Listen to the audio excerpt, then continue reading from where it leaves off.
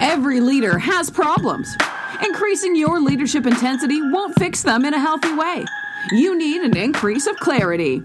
From starting businesses, leading multiple nonprofit organizations, both large and small, and a full family life, Dr. Chris McAllister learned how to shift his thinking to thrive. He will help you order your internal world so you can lead your external world. Welcome to the Sight Shift, lead podcast with Chris McAllister. What's up, gang? Welcome to the show, the podcast, the place that is so much fun for me. Glad you're here and listening. And if you guys would welcome, please, with just crazy applause. Well, keep hands on the wheel, whatever you need to do. I got my buddy David back on the podcast with me. David Sherry, welcome to the show, man. So happy to be here.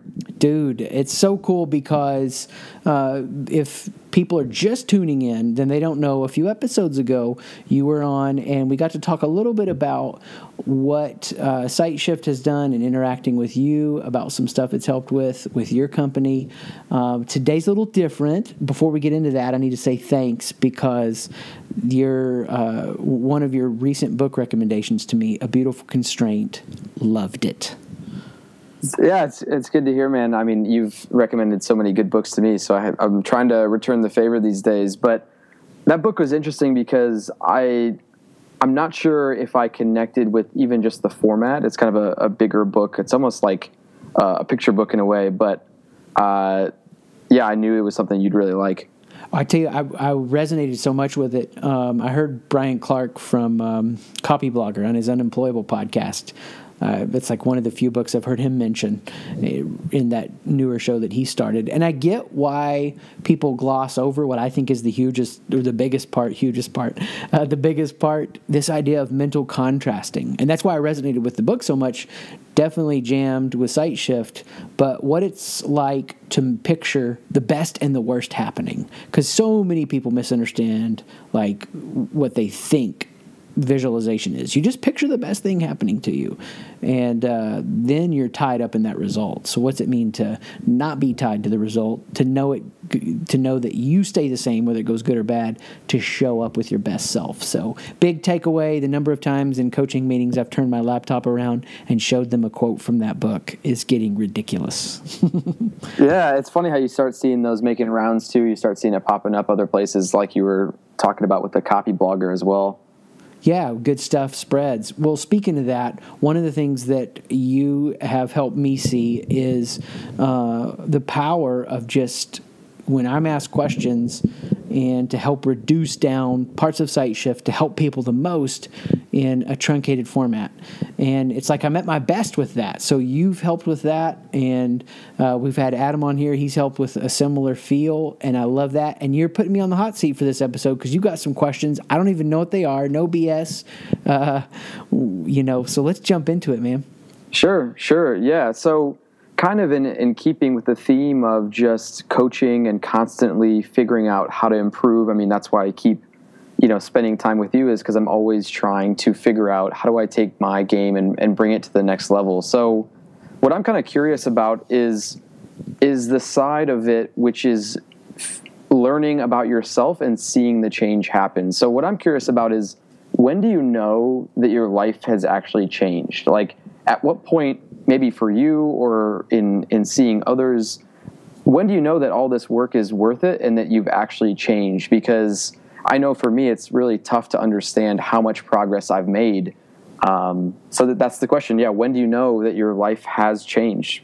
That's an awesome question. Nobody has ever asked that. I've never thought about it, which is why I love this format, because it immediately popped into my mind a story where I'm in the kitchen and one of the kids spilled something, and my response was, "That's okay. Accidents happen."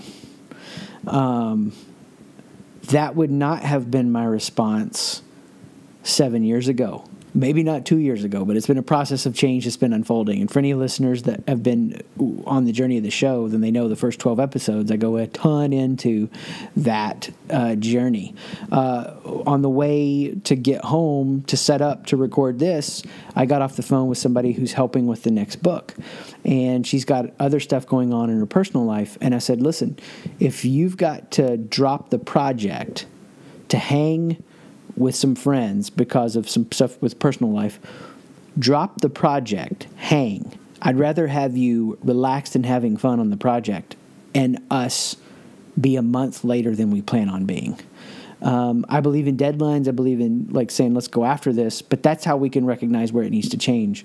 And Chris 7 years ago would have been like, let's hit the deadline. Just stay up later. I still would have been nice. I would have worded it smooth, but I wouldn't have really meant that because I didn't appreciate the dynamic of bringing who you are in a relaxed, fun way to what you do. So both of those stories pop in my mind. So I think the answer is when a surprise, this is how you know a change has occurred. When a surprise happens to you and your response surprises you, you go, oh, I didn't know that was in me. Like, that's a change. And that takes so much time because we forget we're constantly moving backward and forward in change. And, for every 2 times we leave a bad situation and get awareness on it, 8 times we miss it. And then it's 8 times of awareness, and we're only missing it 2 times. And then later on down the road, we're stopping ourselves in the middle of the self-sabotaging behavior. And later on down the road, we never ramp up into the behavior or we never withdraw into the behavior. So transformation is slow, but when you get surprised and the reaction surprises you, you know something is taking root in you. Well, it's interesting that we talked about the beautiful constraint at the beginning of this because it sounds like it's in the contrast. So it's the contrast of seeing the way you would have acted previously to the way you'd act now. And how long does it take for people to feel like they've actually changed? Or is it just such an ongoing process that there's never a I made it moment? Yeah, for me, it's shrinking it down into smaller and smaller moments. So there's never an I made it moment because like 6-7 years ago, I punch a door and I'm like, whoa, I'm stressed out. Something's happening. I need to pay attention to that.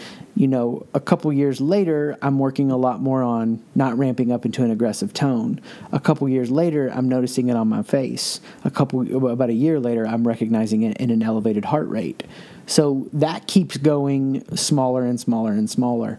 And I don't see how there could be an end. It feels like some kind of Inception type interstellar infinity quest where you can't wear out the exploration of that. So there's always room to grow, which is why a lot of people get frustrated though, because they're like, oh my gosh, I feel like I'd made so much progress and now this happened. Well, you're probably in a new experience or a new responsibility or a new role.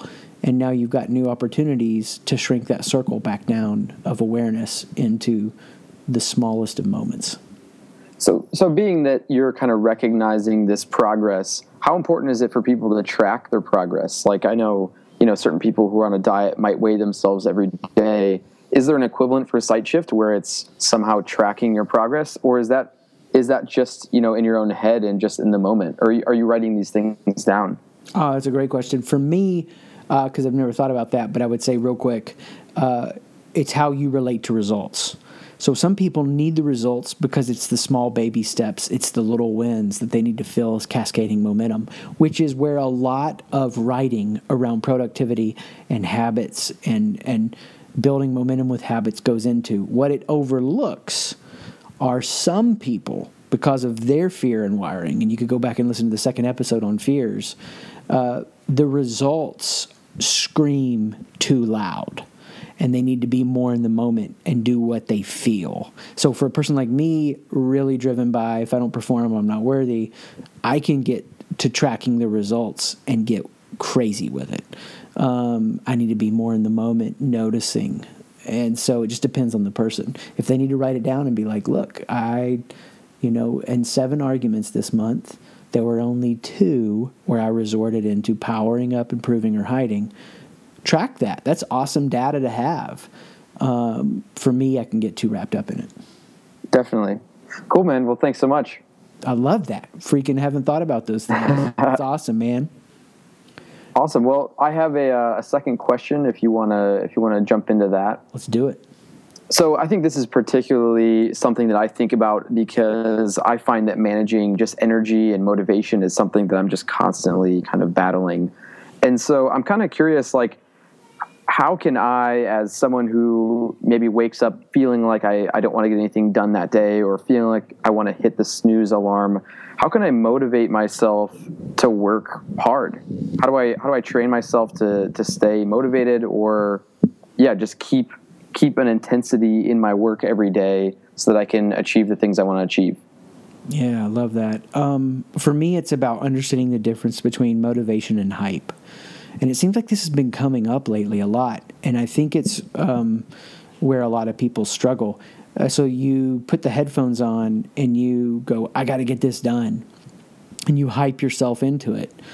Is that something that you would be happy to do on a 4th of July holiday weekend for those in the States, whatever an international holiday would be? I feel like I have state American biased holidays, but whatever that holiday is, would you really feel great about doing that work? And that sounds crazy to people that have not tasted that feeling. But I can tell you that I've felt it. And I have 3 daughters, love being with my family, love hanging with them, love playing with friends. But when you hit that overlap of this is what I do that's like magical, and this is what I do that's like play, and this is what I do that it comes out of my pain and helps others, and you get to the overlap of those 3 circles, it's a feeling where you put your head on the pillow, you're like, thank you that I get to do this. Like, this is an amazing thing. And not that all of every day is going to be like that. I mean, we help people build their schedules for the week. It's just acknowledging that there's crap that goes in the week that you got to take care of. But if you can move as much of your day towards that stuff, you're going to be more activated. So I love waking up, sweat, meditate, create. Yesterday morning, I had about 3 chapters that needed to be edited for 2 book projects we're working on. And I love the result of getting a book out. I don't necessarily love the work to get it out, but I love the feeling of it being out. It's like there is a brick wall. We built that. So I woke up and I didn't go to the gym, and I hit editing at like 6 a.m. to 10 a.m. And that was my favorite part of yesterday. And I don't mean that towards a negative way towards coaching calls that I had, because I love those and those are a blast. But I just happened to have a little gap that I don't usually, and I seized it. And I was so excited to get started on that. So it's looking and being honest and saying, and this is the most direct answer, get brutally honest about what you really want to do. And most people have no idea because they can't strip away the shoulds, they can't strip away the pressure, they can't strip away the investment that they have in that career or that education. I've got education that I'm virtually not using up to a doctorate level. In different fields, it overlaps, but it was breaking away going, I'm going to do this. And so for a lot of people, they're so invested in that cultural pressure, the heritage with their families, they can't be honest about this is what I really want to do. Or if they're the boss, and this is crazy, they're not owning the fact that they can make the critical, crazy decisions to align the work with what they think it needs to look like or with what's an unobstructed creative expression of who they are. But it's like, no, that's like, if you showed up today at Death of the Stock, like fresh, you walk in, you've been hired, you're the CEO, and the outgoing CEO gave you a majority control of stock. What would you do different today walking in that you might be attached to because you're the one that's built it up to this point, right? And so it feels like a nebulous answer, getting honest about what you want, but it has concrete reality. Like, everybody would make some changes with that kind of thinking, and that reveals growth points to align with what's going to motivate you. Does that make sense? Yeah, I think what's really interesting about it is it sounds like, I think what most people, including myself, try to pursue when they look at motivation or inspiration is how can I tweak my environment to motivate me to get this work done? So how can I find the right seat or get my coffee or my music, like you were saying? And I think what you're saying is that it's not necessarily about the environment that you're currently in. That might actually be the problem, the environment of what you're doing every day. And so you're saying kind of find the work that doesn't feel like work. Don't motivate yourself to do work that you're not actually caring about. And so really, if you're having this problem of how do I motivate myself to work hard, it's possible that that's the wrong question. It's really, what should I be working on that doesn't feel like hard work? Totally. Well, it may feel like hard work, but you want to do it. Yeah. So I don't love going to the gym and doing weights, and I could skip that and hit the sauna. I love trail running, so I don't have to motivate myself for that hard work. And that's the thing. Like, most people haven't experimented with it. There may be people that would hate trail running but would love going to the gym. And if we don't figure those things out, here's what happens. Setting up your office just becomes a distraction from the real hard work. And there's things every day that maybe just are a little bit ominous in our brain, like, oh, that's painful, that's hard, I don't want to do that. If we can love growing and stretching and getting to the edge of our abilities, we're going to do those things.